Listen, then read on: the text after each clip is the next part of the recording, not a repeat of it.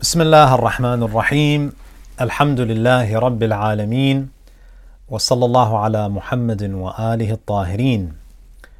Assalamu alaikum, dear brothers and sisters, wa rahmatullahi wa barakatuh, and welcome back to another episode of the life of Prophet Muhammad. In our previous episodes, we spoke at length about the plight of the early Muslims, specifically the verbal and the physical assault that they faced at the hands of Quraysh. And in our last session, we spoke about the opposition tactics of the Quraysh. We see that the first thing that they did when they realized that this new religious movement was going to be a problem, it was going to disturb the social norms, they appealed to the chief of Quraysh. They appealed to the head of Bani Hashim, who was Abu Talib. When they felt that Abu Talib had ignored their concerns, they made a treacherous offer to him. They basically offered him another son in exchange for Muhammad sallallahu alaihi wasallam. They say that this is a young man that we offer to you that you can raise as your own son, and we give him to you under the condition that you surrender your nephew to us so we can finish him off. And of course, Abu Talib declined that offer. The censoring of the Quran in public spaces. We mentioned that the followers of the Prophet, especially those who were not backed and were not affiliated with powerful tribes, individuals like Abdullah ibn Mas'ud, when they would recite the Quran in public spaces, they were assaulted, they were attacked. The Prophet ﷺ was mocked, his followers, the believers, were mocked, they engaged in character assassination, they made continuous demands for flashy miracles, not because they genuinely wanted to assess the veracity of the Prophet's words, but they were inventing ways to challenge the Prophet and undermine him. They also presented what they thought was a compromise, where they essentially asked the Prophet that, okay, we'll worship Allah 1 year, and then the next year you will worship the idols, that we will practice your religion, we will abide by the teachings of your faith for a period of time, and then you also have to return the favor, and you have to recognize the sanctity of our idols. And Allah Azza wa Jal, of course, reveals Surat Al-Kafirun as a response. And through their contacts with the Jews, especially in Medina, they collected difficult questions in an attempt to stump the Prophet. And of course, in addition to all of that, we see the escalation of violence when the Prophet ﷺ makes his da'wah public, especially as people are joining Islam. The physical torture, especially in the 4th year and the 5th year after the Hijra, becomes intolerable. So we now come to the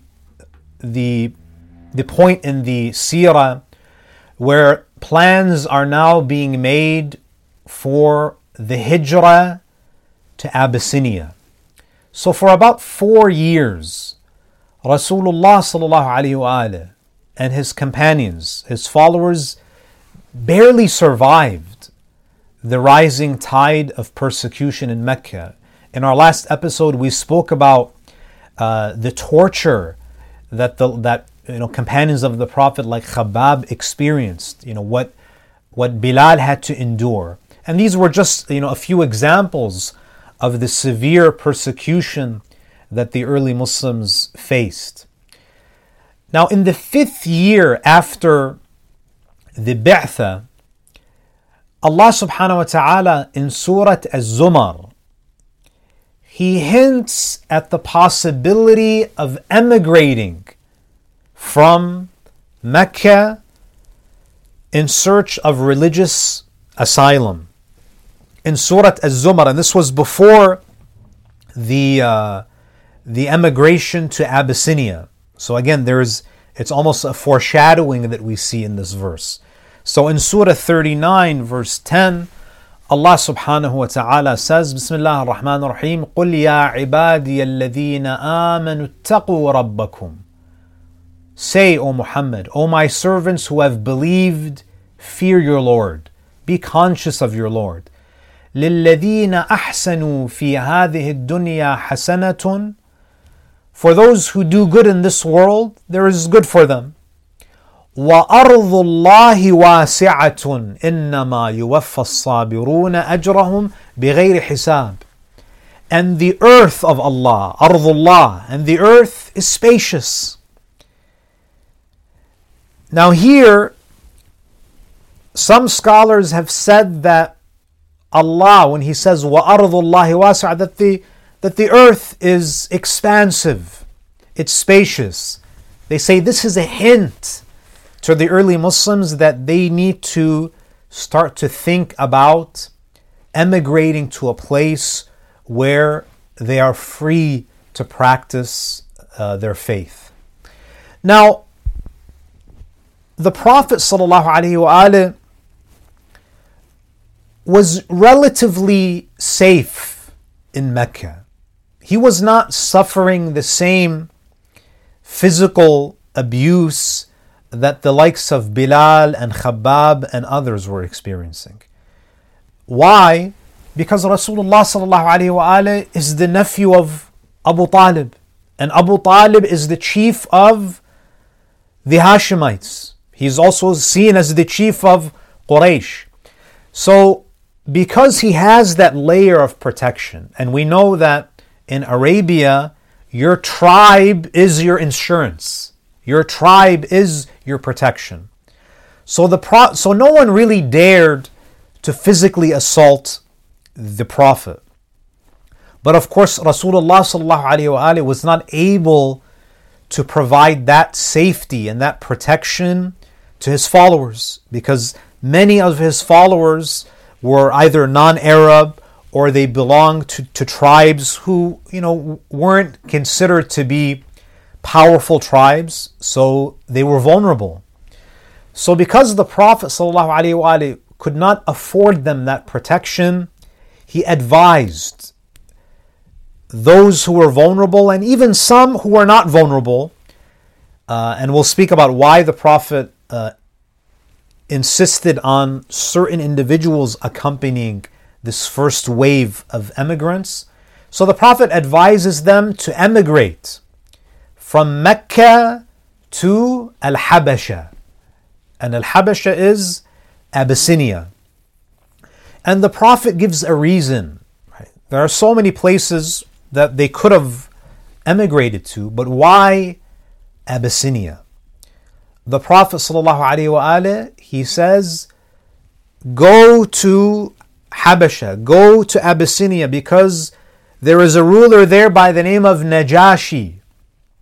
And he says, إِنَّهُ مَلَكٌ لَا يُظْلَمُ عِنْدَهُ أَحَدٌ. Because in Abyssinia, there is a king.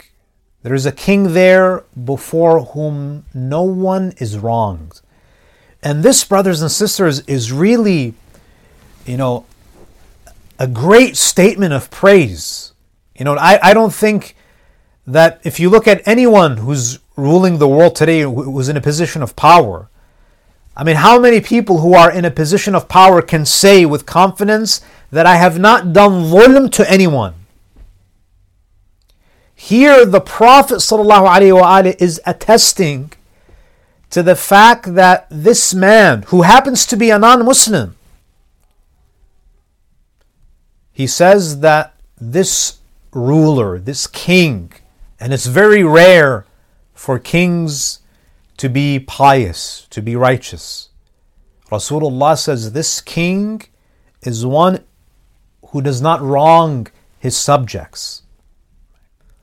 So you see, the Prophet ﷺ teaches us a very important lesson here, and that is that it is better to live in a non-Muslim land where the ruler is just and you have the freedom to practice your religion, it's better to live there than to live in Mecca, where you're madloom, where you're oppressed and you're not able to practice your religion freely.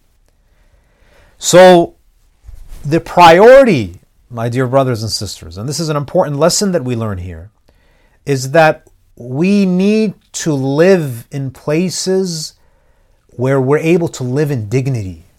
If we're able to, if we have that option, we should choose to live in places where we can practice our religion, where we have that religious freedom.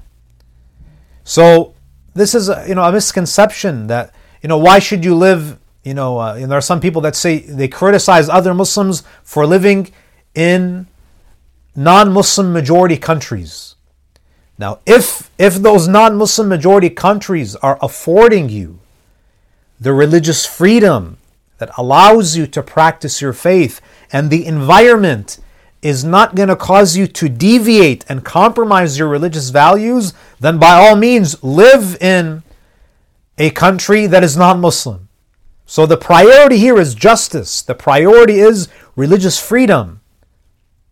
What's the use of living in a Muslim majority country where you see the symbols of Islam, but there is no justice? There's nothing but sectarianism and religious persecution. So the Prophet says about Najashi, go to Abyssinia, إِنَّهُ مَلَكٌ لَا يُظْلَمُ عِنْدَهُ أَحَدٌ. Now, of course, when we reflect on Hijra, we have to remember, brothers and sisters, that Hijra, especially 14 centuries ago, and in this context, it was very difficult. We should not underestimate the struggles and the hardships that go along with Hijra. Today, even when we want to move and relocate today, in 2021, it has its challenges. But in this period, 14 centuries ago, in Mecca, number one, it was a great financial risk for the early Muslims to emigrate. Why? In progress. Why is that? Because, number one, even those who are wealthy, we don't have any bank transfers that can be done. So even those who are wealthy and who have gold and silver, they can't take their gold and silver with them because it's dangerous, number one, to carry that much wealth because you could be looted. Secondly, they can't sell. Even if someone is wealthy in Mecca and they want to go on Hijra, it's not like they can sell everything because they want to escape secretly. They want to emigrate secretly. If they start selling their property, they're going to alert the heads of Quraysh. So you have that financial risk that you have to consider. Secondly, what we find is that they're also going and they're emigrating to a land that they're not very familiar with. Yes, they may have had trading relations with Abyssinia, but they've never lived there. The people who live there, most likely they don't speak Arabic. When they move to Abyssinia, they no longer have the protection of their tribes. So Hijra, brothers and sisters, it's a huge difficulty. It carries a lot of trials and tribulations. You have the financial vulnerability, the vulnerability of not having the protection of a tribe. But yet, and this shows you how difficult it was for the Muslims in Mecca, that Mecca was so unbearable that they are willing to emigrate to Abyssinia and experience and endure all of these hardships because of how awful it was for them in Mecca.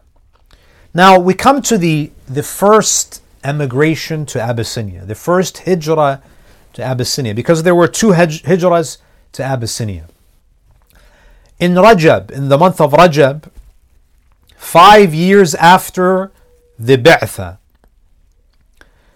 The historical accounts don't give us an exact number, but 11 to 13 or even 14 men and 4 women fled Mecca. So you have less than 20 companions, male and female, who fled Mecca and they headed for the port city of Ash-Shu'aybah.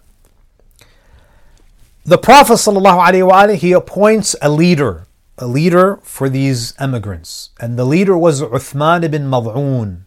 Uthman ibn Mad'un was a very righteous companion of the Prophet. And, by the way, people often say, and, just as a side remark, many people, when they read about the names of the sons of Amir al-Mu'mineen, they say, Imam Ali ibn Abi Talib named one of his sons Uthman, and therefore, this is proof that he had a good relationship with the third Khalifa, that he loved Uthman ibn Affan.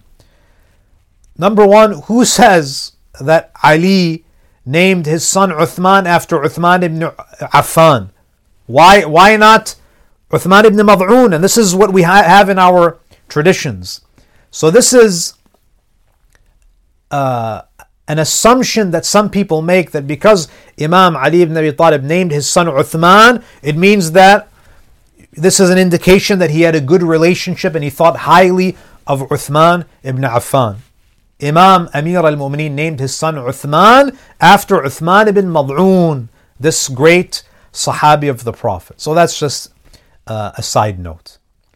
So the leader of this initial group that went to Habasha was led by Uthman ibn Mad'un, and he was accompanied by a number of notable individuals. And I say notable because they're very well known in the history of Islam. Uthman ibn Affan.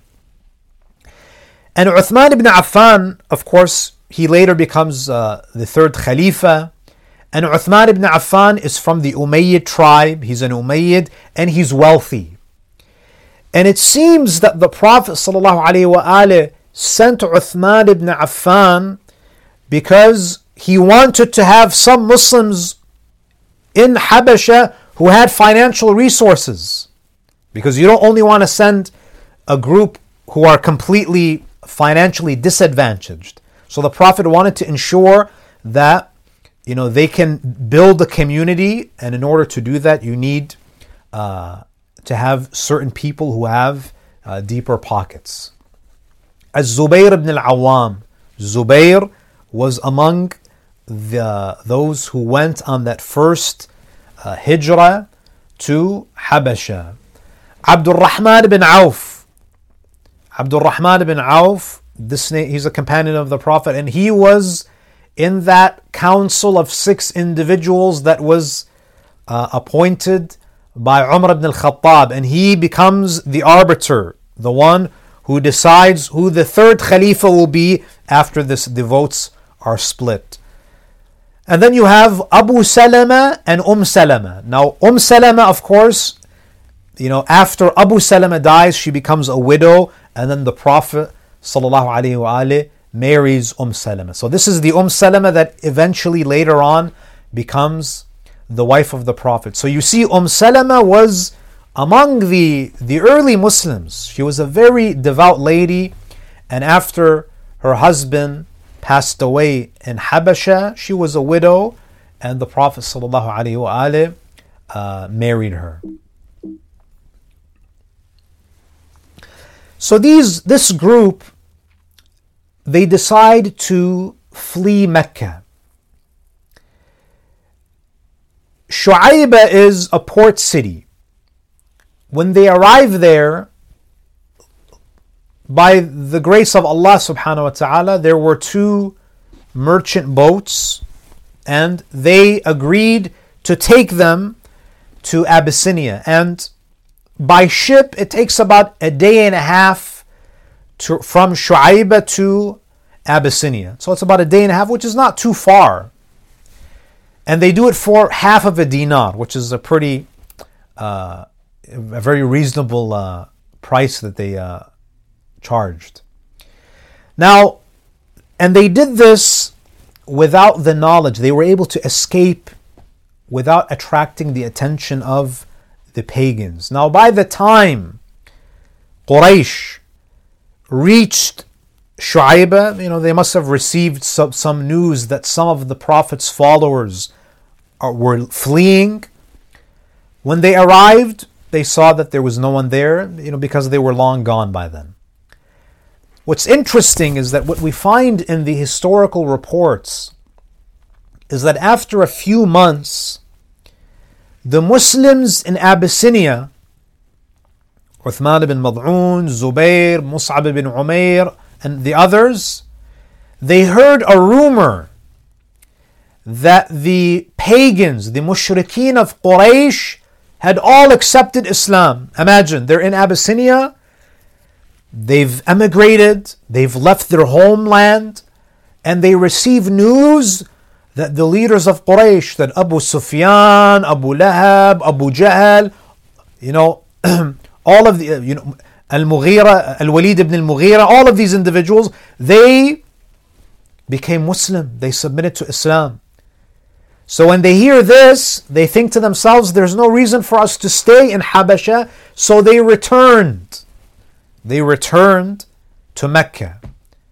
But as we know, brothers and sisters, many of the things that we hear are not true. This is why Imam Al-Hasan Al-Mujtaba, salawatullahi alayhi, he says in a narration that's attributed to him, he says the difference between haqq and batil, between truth and falsehood, is 4 fingers. And he illustrates it by placing these 4 fingers between the eye and the ear. The distance between the eye and the ear is about four fingers. And the Imam says, most of what you hear is batil, and most of what you see is haqq. And this is an example of something that was heard, was a rumor that was false. Now, when the Muslims returned, when this group of emigrants, when they returned to Mecca, as you can imagine, they were tormented and tortured even more severely than before. Why? Because they left. The Quraysh considered them to be treacherous. So this was the first group that went on Hijra to Abyssinia. There was a second group that went. And the second group was larger. A second group of about 70 to 80 individuals. They departed Mecca under the leadership of Ja'far ibn Abi Talib. Ja'far ibn Abi Talib, the brother of Imam Ali ibn Abi Talib, the older brother of Imam Ali ibn Abi Talib. And among those who joined Ja'far, there were a number of them, 70, 80. We're not going to list all of them, but some of the prominent individuals who accompanied him, of course, his wife, Asma bint Umays. Asma bint Umays was the wife of Ja'far.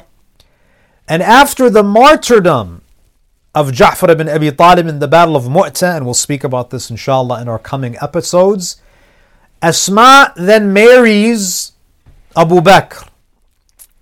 And what's interesting is that when Fadak was confiscated, when Abu Bakr confiscated Fadak from Fatima al-Zahra, one of the witnesses that came forward to testify that Fadak belonged to Fatima and it was given to her during the lifetime of Rasulullah, one of the witnesses was Abu Bakr's wife, Asma bint Umays. But her testimony was dismissed because he felt that she was biased towards Bani Hashim because she was previously married to Ja'far ibn Abdul Muttalib, Ja'far ibn Abi Talib.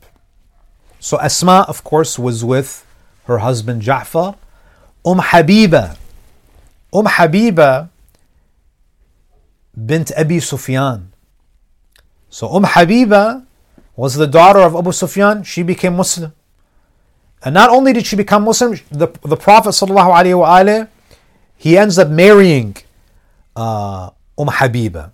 And then you have Al-Miqdad ibn al-Aswad. Al-Miqdad is probably one of the greatest companions of the Prophet and one of the most loyal companions to Imam Ali ibn Abi Talib. He is one of the few who did not waver after the death of the Prophet ﷺ. This is Al-Miqdad. He was among those who went on the Hijra to Habasha. Allah subhanahu wa ta'ala in Surah An-Nahl, ayah number 41 to 42, Allah praises these muhajirin. The muhajirin, those, especially those who went to Abyssinia. Allah subhanahu wa ta'ala says, وَالَّذِينَ هَاجَرُوا فِي اللَّهِ مِنْ بَعْدِ مَا ظُلِمُوا. Those who emigrate for the sake of God.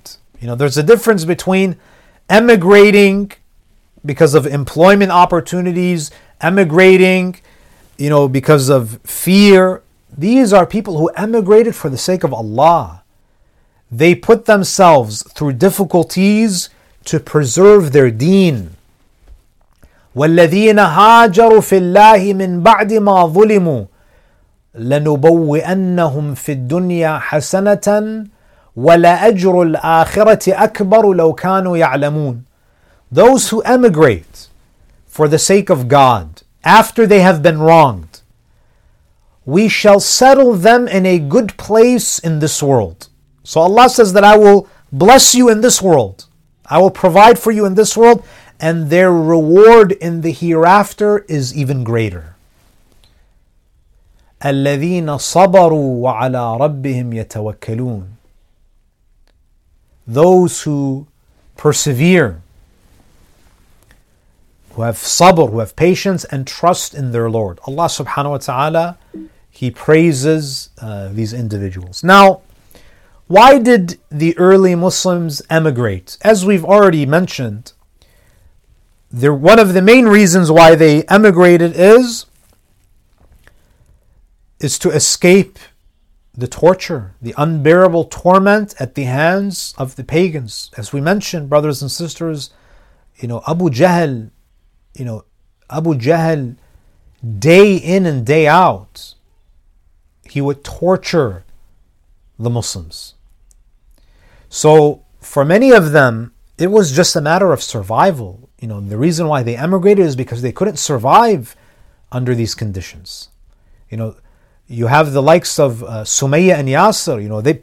The early Muslims saw that these kuffar, these mushrikeen are willing to go so far as to kill Muslims simply because of their beliefs.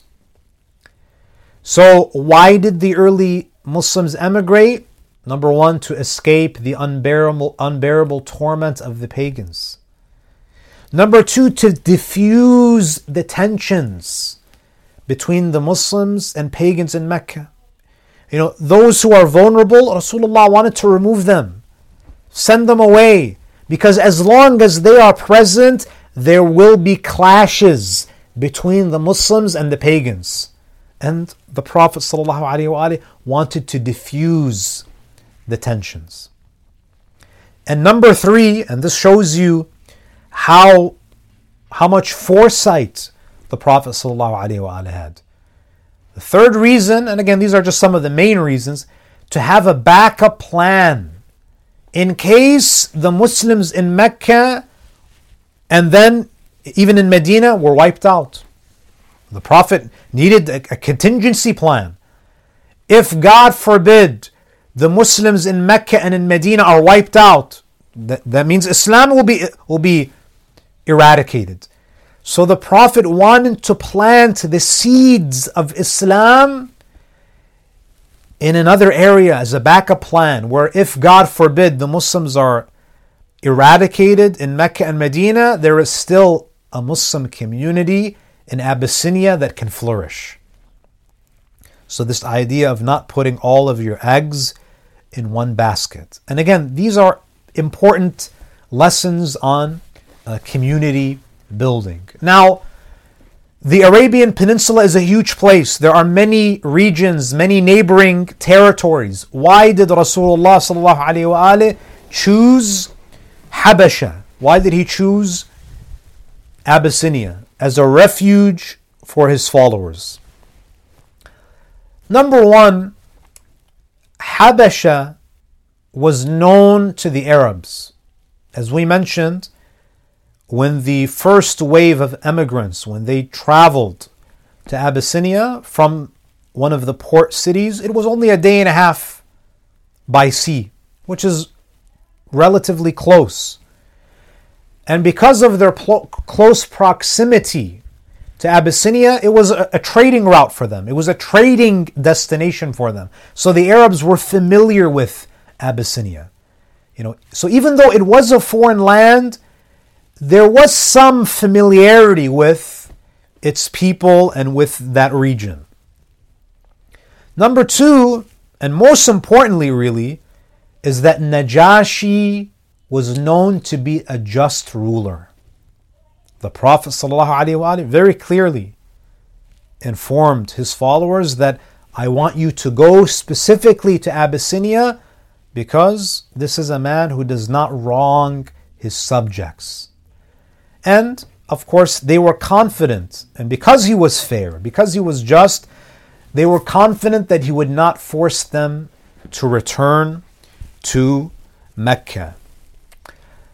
Now, after Quraysh realized that some of the Prophet's followers had emigrated to Abyssinia, they immediately dispatched two mercenaries led by Amr ibn al-As. And Amr ibn al-As, many of you know this individual, the infamous Amr ibn al-As, who was one of the arch enemies of the Prophet. And this man becomes the senior advisor and the right-hand man of Muawiyah. And this shows us, brothers and sisters, that many of these individuals, they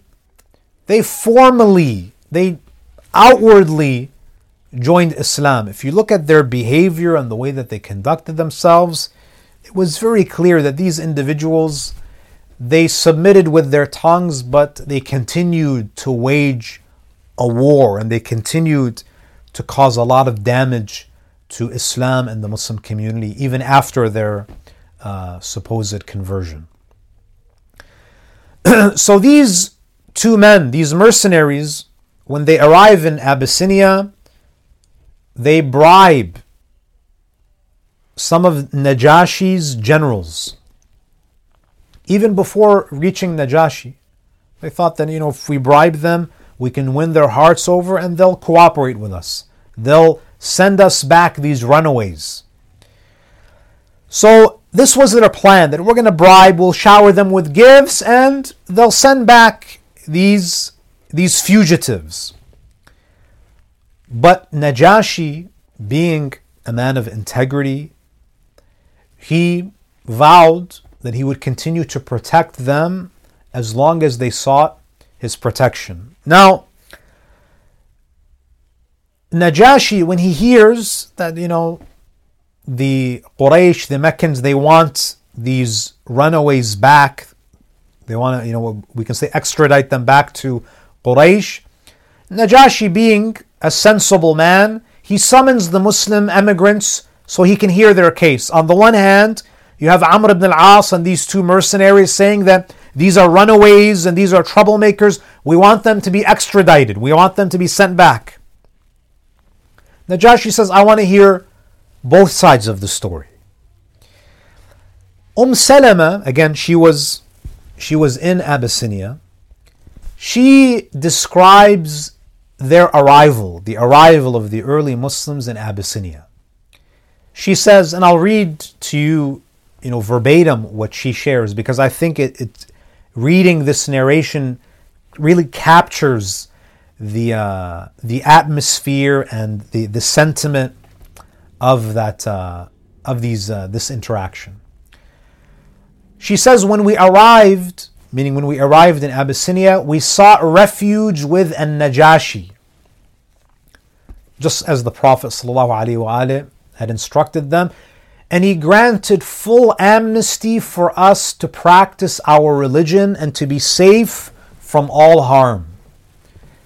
The Quraysh sent 2 men to convince Najashi to send us back. They brought many fine leather skins as gifts. They tried to bribe them. First, they approached each of the bishops in his court and gave him his gift. So one by one, imagine, they're giving gifts to all of these bishops and asked him to speak in their favor in court. So literally bribing them so that when Najashi holds this hearing, that they will rule in their favor. So they bribe all of the bishops. Salama then says, then they approached An-Najashi. They gave him gifts and they asked him to return the Muslims to their people, meaning return them back to Mecca. They said, who said? The mercenaries, led by Amr ibn al-As. They said, some foolish young men and women of our people have taken refuge in this kingdom. They have left their own religion, not for your religion, meaning that they're not Christians. It's not that they joined your religion. They abandoned their own religion, not for yours, but for one they have invented, one that is unknown to us and unknown to you. And the nobles of their people, meaning the elites of Quraysh, the Abu Sufyans, the Abu Jahals, the Walids, they've sent us to you on their account that they may return them to us. The bishops who were bribed supported them. Salama says they supported them and they said, these 2 men, they've spoken well. Their people know what to do with them, so we should turn them over. This is a conflict between these Arabs. Why should we get involved? Send them back to their people and they'll resolve their own conflicts and disputes. Najashi, and this is where you see the integrity of this man. Salama says, but An-Najashi became angry and said, no, by God they shall not be betrayed. A people that have sought my protection and made my country their abode and chosen me above all others. They could have went anywhere, but they had confidence in me. Give them up I will not, until I have summoned them and questioned them concerning what these men say of them. These mercenaries, they're making some claims, they're making accusations. I have to hear both sides of the story. If it be as they have said, then I will deliver them, that they may restore them to their own people. But if not, if it turns out that these are false accusations, then I shall be their good protector so long as they seek my protection. Now Najashi wants to hear from the Muslims. And this is not a mistake that Rasulullah sallallahu alaihi wasallam sends someone like Ja'far ibn Abi Talib. If you look at the way that Ja'far ibn Abi Talib interacts with Najashi, you understand that this is a man of wisdom. It's a man of eloquence. And by the way, brothers and sisters, Ja'far ibn Abi Talib is in his early 20s. He's in his early 20s when he's in Abyssinia speaking to Najashi. Look at how Rasulullah develops leaders. If you want to know how great Rasulullah is, look at how great some of his followers are, like Ja'far ibn Abi Talib. How wise, how articulate, how intelligent. And Najashi sent for Ja'far and the other Muslims and narrated the complaints of the Quraysh's emissaries and their request to have the Muslims return to their people. And now Ja'far speaks. Ja'far said, great king, ask them if we are their slaves who have run away. They want us to be returned. Ask them, are we their slaves who have run away from them, so they have a right to ask that we be returned? Amr replied, no, they are free men.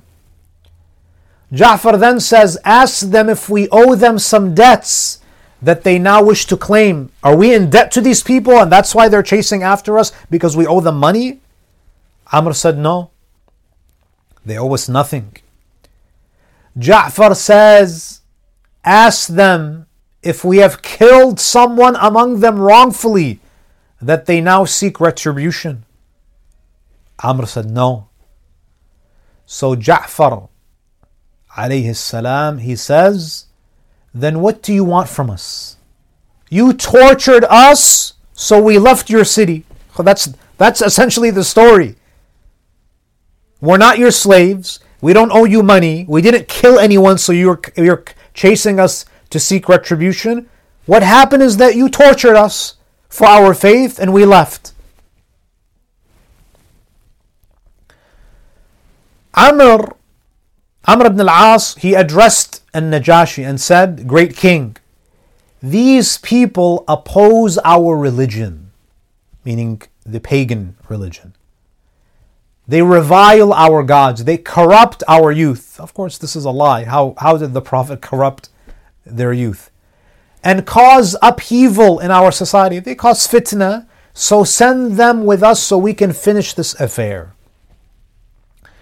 And this is where Ja'far says, he gives his speech now.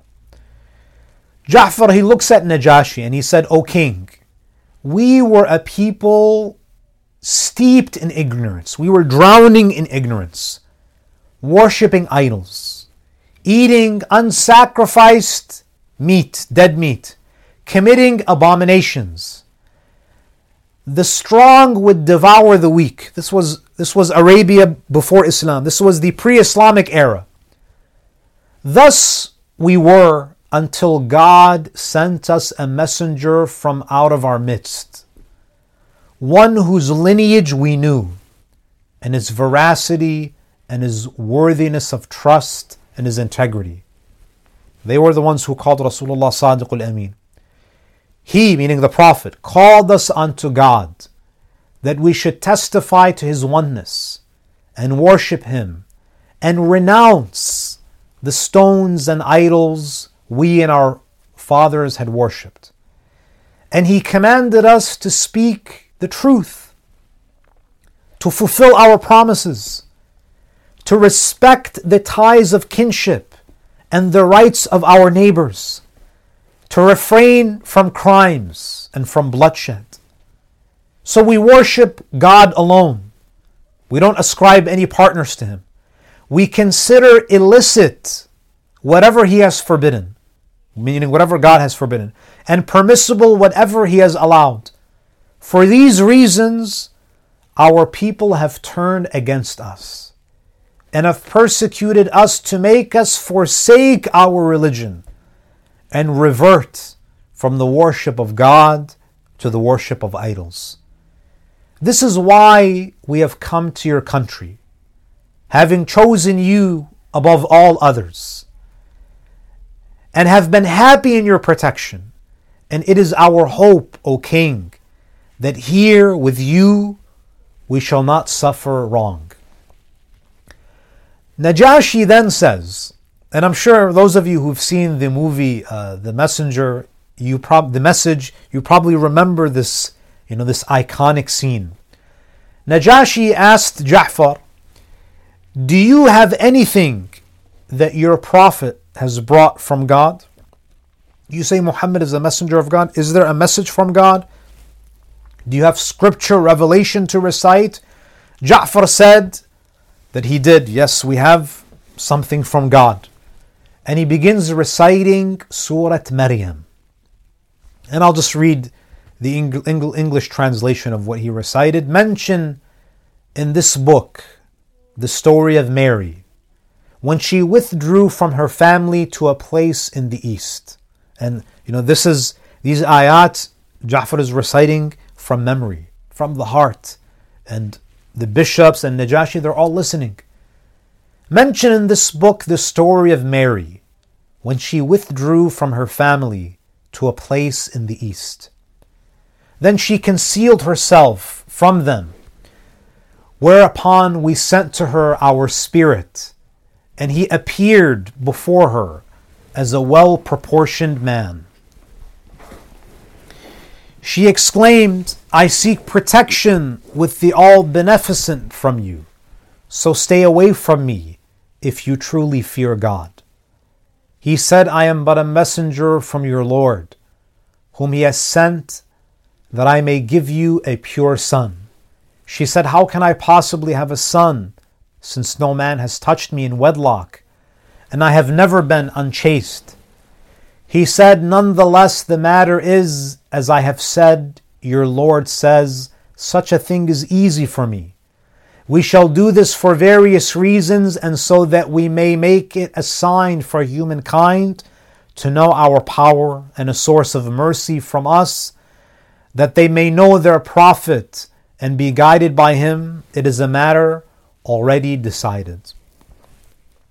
Ja'far ibn Abi Talib, he recites these ayat, and the narration, brothers and sisters, says that Najashi began to cry. Not just a teardrop, his beard became soaked with his tears. He was weeping. And the bishops also began to cry. And he said, Najashi says, after hearing a few ayat of Quran, you see, brothers and sisters, when Quran is recited to a heart that has the fitrah, to a heart that is not blackened with rebelliousness and arrogance, it moves the heart. This is the word of Allah. This is the word of the creator of human beings. Najashi said, this and what Jesus said are two rays from a single lamp. It's like two beams of nur coming from the same light source. Then he turned to Amr and his companion and said, leave. I shall not hand them over to you. That's it. Case is closed. The next day, look at the determination of Amr ibn al-As. The next day, Amr returned to Najashi and told him that the Muslims insult Jesus by calling him a slave. So Najashi, he summoned Ja'far again and asked him, what does your prophet say about Jesus? And Ja'far, he says, we say about him what our prophet has told us, that he is a servant of God, he's a messenger, he's a Rasul, and a spirit created by him, he's Ruhullah, and his word, Kalimatullah, which he cast into the Virgin Mary. Upon hearing this, Najashi knelt down and he pounded the earth. He picked up his splinter of wood and said, Jesus, son of Mary, did not surpass what you have described more than this splinter's weight. Then he addressed the Muslims and said to them, go freely. Anyone who derides you shall pay. I would not take even a mountain of gold to see one of you harmed. I want to make one comment, brothers and sisters. When we Muslims live in a non-Muslim land, and that country and that region has provided us with religious freedom, and we're able to live a dignified life, we need to be law-abiding citizens. The Muslims in Abyssinia did not try to overthrow the government and establish an Islamic government in Abyssinia.